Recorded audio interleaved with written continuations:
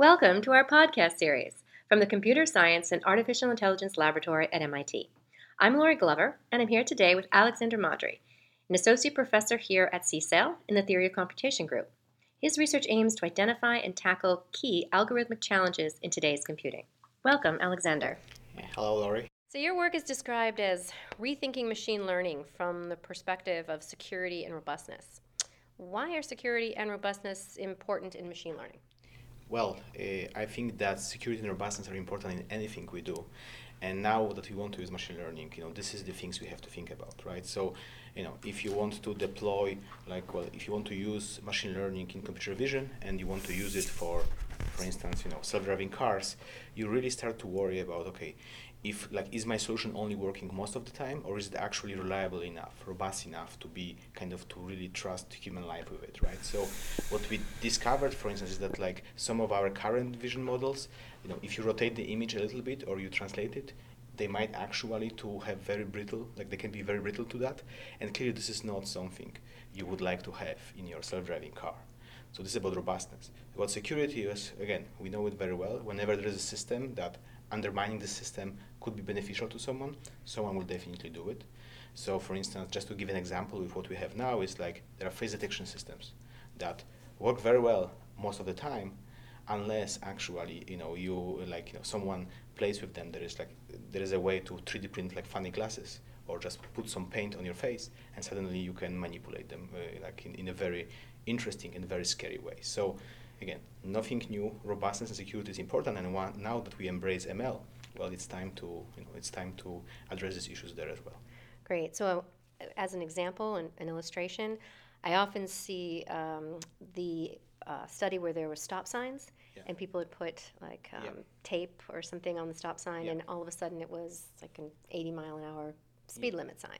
Exactly. And your work deals with that. Yes, so essentially so this is just another example. There's a lot of very nice demos of how bad it can be. There is a group of MIT undergrads who 3D printed a turtle that looks like a turtle, but to the classifier it's identified as a rifle. So yeah, they're all we can really have all these funny games to play with the ML solutions. Well, they are funny unless we actually use them in a context where life matters, and that's where it stops being funny. So what my work is about is just trying to recognize, diagnose what are the brittleness inherent in our current version of machine learning systems, and how to think about how to design a next generation of ML systems that do not have this brittleness, or at least for which we understand this brittleness, a little bit better, and we know how to address it. Yeah, exactly. So we're talking about the brittleness of it, and one of the biggest challenges for most organizations in implementing machine learning and AI is understanding that black box and understanding why the machine is doing what it's doing. So does your work impact on that as well? Sure. So yeah, I just said so there is a question of exactly of how ML will be adapted by the industry, and yeah, I think in particular the two things to address. One of them is that a lot of this eye-catching developments in ML, they are very recent and they are nice demos. They are not yet we don't understand them well enough to really deploy it, even really have any product based on this, something that a company could use. So that's one, but that's the usual thing. There's always a lag between the research and actual adoption. The other thing is exactly as you say, is this robustness, security, but also interpretability issue. So in general, we as humans, we can't really work with things we don't understand. It just both as a psychological level, it's also on practical level, and also on the regulatory level, right? So in particular, just currently, even if you believe your system works, if you want to put into an airplane, well, FAA would like to know what it's doing and how to even certify that it's not doing something bad. So this is there are tons of examples like that where everyone would like to use ML, but they are just not, they just are not ready to, first of all, even you would like to have something like databases. It's with database, you know exactly what functionality it provides, you know what to expect of it, and you also know its failure modes. Nothing of this kind is really known for ML yet, so we have to develop that. But then, being able the other thing is that ML is we rarely just use tools fully automated mode. It's usually it's a tool that a human has to use, and then again if the human doesn't understand what this tool is doing and how to make sense of what it's doing, there is not really much route for collaboration. Okay, so that's really one of the biggest challenges Yeah. for widespread adoption at an enterprise level. Yes. And now, how does my work like interfaces with them? Well, again, of course, one of the most direct one is just addresses the robustness and security issues. But yeah, about this making sense of like opening up the black box. So there are at least like three ways in which I kind of try to pursue this question. So the first one is actually, this is the thing that I think is not recognized enough, is that when you say understanding the black box, it means very different things to very different people. Like essentially, like it's not even clear like what could be an explanation to me where I kind of understand maybe the inner workings of machine learning models might be very different to if you have I don't know, like someone like a soldier in the field. They just want to understand what is this model telling them. So for instance, like in the US Army currently, like I have a lot of interest in that, exactly, just like trying to how to create ML that can interface well with humans and help them in making decisions as opposed to making decisions for them. Okay, so here, so this question is like, again, like with FAA, like FAA, what is the right security guarantee, what it means, like how do you allow the pilot to understand what this classifier is doing? So essentially, so this question is of like figuring out the right definitions, like what even understanding means. For financial industry, it means something very different. But then the question is exactly like, okay, can we, then you can try to start to make sense of the existing models. So there is like some very nice work on kind of trying to understand this complex model by just understanding how they work locally, like just like essentially like approximate them around the current input you want to query the model on. And this is a good point of start, but there is many deficiencies that I'm trying to address. But kind of I would say the most exciting to me way of engaging with this question is actually realizing that maybe if we want explainability or interpretability, we need to actually train different models. Like essentially, it should not be something as an afterthought that I just had the model, now I want to make sense of it. It should be something that is a key design goal from the get-go. And the way you train the model, the way you deploy the model, already tries to address that. And that's some of my work that kind of tries to do exactly that. And that's great. And that kind of goes to one of the other questions I was thinking about is responsible AI. When you talk about fairness and eliminating bias and all of that, that has to do, again, with the model that you've created. And how, if you were building a model, what goes into that? How do you think about when you build a model? Yes, that's a very interesting question, and I will try to, to answer it at the, a bit more higher level of kind of the description. So I think, so first of all, the thing that is very important to do is that before you build any model, you have to understand the data. Because all the biases you try to avoid, they are in the data. They are not really in the model. Like what your model does is it just extracts these biases from the data. So you want to understand your data. It's like, what is the biases you are afraid of, what type of data you are dealing with, and kind of also what kind of, when you talk about robustness or like stability, like what kind of brittleness you are afraid of. It's like for images, maybe you are afraid that some small noise added to the image will kind of make the the classifier work like in an unpredictable manner. So you want to, like, first, before you even build any model, you want to write down what it is that you are like, what your data is, what are the aspects of the data that you want to address, and how. And then once you develop concrete guarantees and concrete kind of formal guarantees you would like to achieve, you come and there is some, at this point, still somewhat primitive, but increasingly better understood methodology. Like if you tell me what you want, I can tell you how you have to train your model to try to address that, and that's what you do.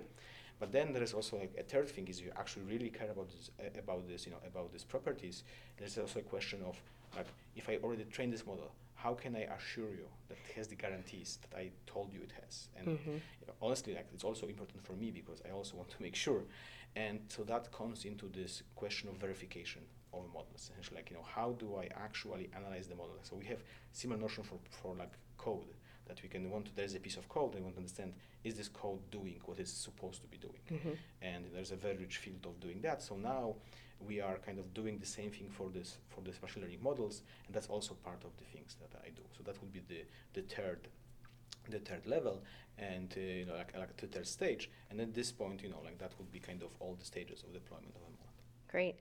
Yeah, and that kind of leads to my next question. When you look through the predictions of what's going to happen in 2019 in artificial intelligence, a theme kind of keeps coming up that transparency and interpretability are going to become even more important than accuracy. What do you think about that? I totally agree. Again, there is honestly like there is actually like first of all there is nothing we can gain from accuracy if it's not does not come with interpretability and transparency because you just can't use it so there's this whole industry, it's like financial industry, which they very much would like to use this technology but they just can't because it's essentially useless for them because well first of all if you are betting billions of dollars on something you probably would like to understand why you are making this bet I would like to. because you have to kind of explain it even to your investors. And the second thing is the regulatory thing is you have to actually be able to explain to the regulatory body that why did you make this trade, why did you make this Exactly. decision. So you can have the best accuracy in the world if you don't have this aspect it's completely inaccessible to certain domain of application. So, and in some ways this is goes even more. So in some ways, what we discover in our research is that so we have this goal of getting like robust, more transparent models, and sometimes indeed these models actually have a worse accuracy than the original models. And at first we thought this is a bug, that okay, this is like we are not doing something enough, or this is some trade-off that it has to be there. This is like the price we have to pay. What we do discover as we look a little bit closer is that actually some of this accuracy is a little bit of fake, like in the sense that it comes just from artificial exploitation of certain fluctuations in our data. They are not really like the fact that our model achieves this a bit better accuracy. Like if we don't care about robustness and transparency, it's not that the model actually does better decision. It just overfits in some ways to the specific task we are evaluating it on. So it might be that this accuracy loss is actually not accuracy loss. It's just a reflection of the fact that actually we got the underlying concept better. Oh. But definitely currently, it's I think the first thing as always, first we needed this proof of concept ML, this ML that actually gets some accuracy, and that was very important goal up until now. But now we really succeeded, and again we can still push it further. But we really the baseline is pretty good. So now we have to address these other issues of how to transfer this performance in this in this completely controlled environment, in this kind of research environment, to actual all these things that happen in the real world, and that's I think will be the big thing in the next coming years regarding ML. So realistically, over the next year, 2 years, 3 years, where do you see adoption of some of these ML systems? Again, this, it's a little bit hard to tell because again these things are very much at the research level, and I cannot fully confidently say, oh yeah, we will succeed. I think we will succeed, but we did not yet have fully proof of concept kind of implementations of this. But yeah, if this works out, I honestly think that then really from people I talk to, so the financial industry is definitely one of them. They are extremely interested, in the transportation, self-driving cars. They will need that, especially for regulatory reasons. And I even think that the current centers of using ML, Facebook, Google, and so on, they also actually will adopt back this second generation of ML, because again there are applications essentially ML currently is adopted in all the settings where it's okay to fail from time to time. So if you talk about spam detection, it's okay if sometimes you don't detect spam message. No one dies over it. It's just a little bit annoying. If it's about recognizing doing OCR, yeah. So if there are some typos, no one really is worried. Or if you are using speech recognition for automated call center, again, if there is a problem understanding, you can always call the operator and everything will be fixed. So this is where currently ML is used, and all these companies really mostly operate at this level. And once we are able to address this, robustness and reliability and transparency, they will actually can expand these techniques to new domains. So obviously we're talking about machine learning and artificial intelligence seems to have the answer to everything, but some of your work deals with adversarial AI. Can you talk a little bit about that? Sure. So yeah, adversarial AI is really about recognition of this fact that whenever you actually deploy any kind of system in the real world, and the system is in charge of anything that matters, there will be people who will want to undermine that and exploit that. And so essentially what adversarial AI is about trying to look through all the solutions we currently have and think of all the possible ways in which it can be undermined. And scaringly enough, once you do that, you discover that everything is broken. So starting from just the fact that that you can train on data that is manipulated, and because of that, the person who manipulated your model, so your data, can actually take control over your model later on over its predictions. So that's already one danger. Then you realize that these models are brittle, and you can use this like very tiny perturbations, like maybe stickers, maybe some other modification of the objects to kind of steer the predictions the way you want, as opposed to whatever it should be. That's another thing. Then there's a lot of kind of dangers where you actually want to deploy the model in the real world, and let's say the model was using some private or proprietary data to be trained. And then what you discover is that someone can use the access to your model to reverse engineer some of this data. So essentially, so it opens up this Pandora box of all these problems. And once you identify the problem, you think, okay, how should we go about fixing it? And that's what this adversarial AI is mostly about. Well, that's a big challenge. Yeah, we like to be busy. That's good. That's good. So, again, kind of in this theme of what the implementation of artificial intelligence and machine learning systems in enterprise level and industry across the board, one of the other themes that constantly is raised is, machine learning and artificial intelligence are going to do away with jobs. But a theme we've been talking about today is actually the evolution of the human and machine interaction. Where do you kind of see that piece?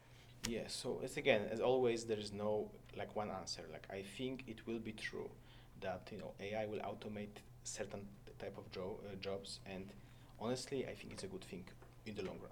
But of course, there are real people behind these jobs, and we have to think about how to steer them towards other positions that I think will open up. Because so I think there will be things that can be fully automated, but then by having this AI that is more transparent and kind of more cooperative, you will also it will just help us do our jobs better, and actually will actually allow people think about, again, this is a little bit out there, but maybe you don't need a medical degree to be a doctor.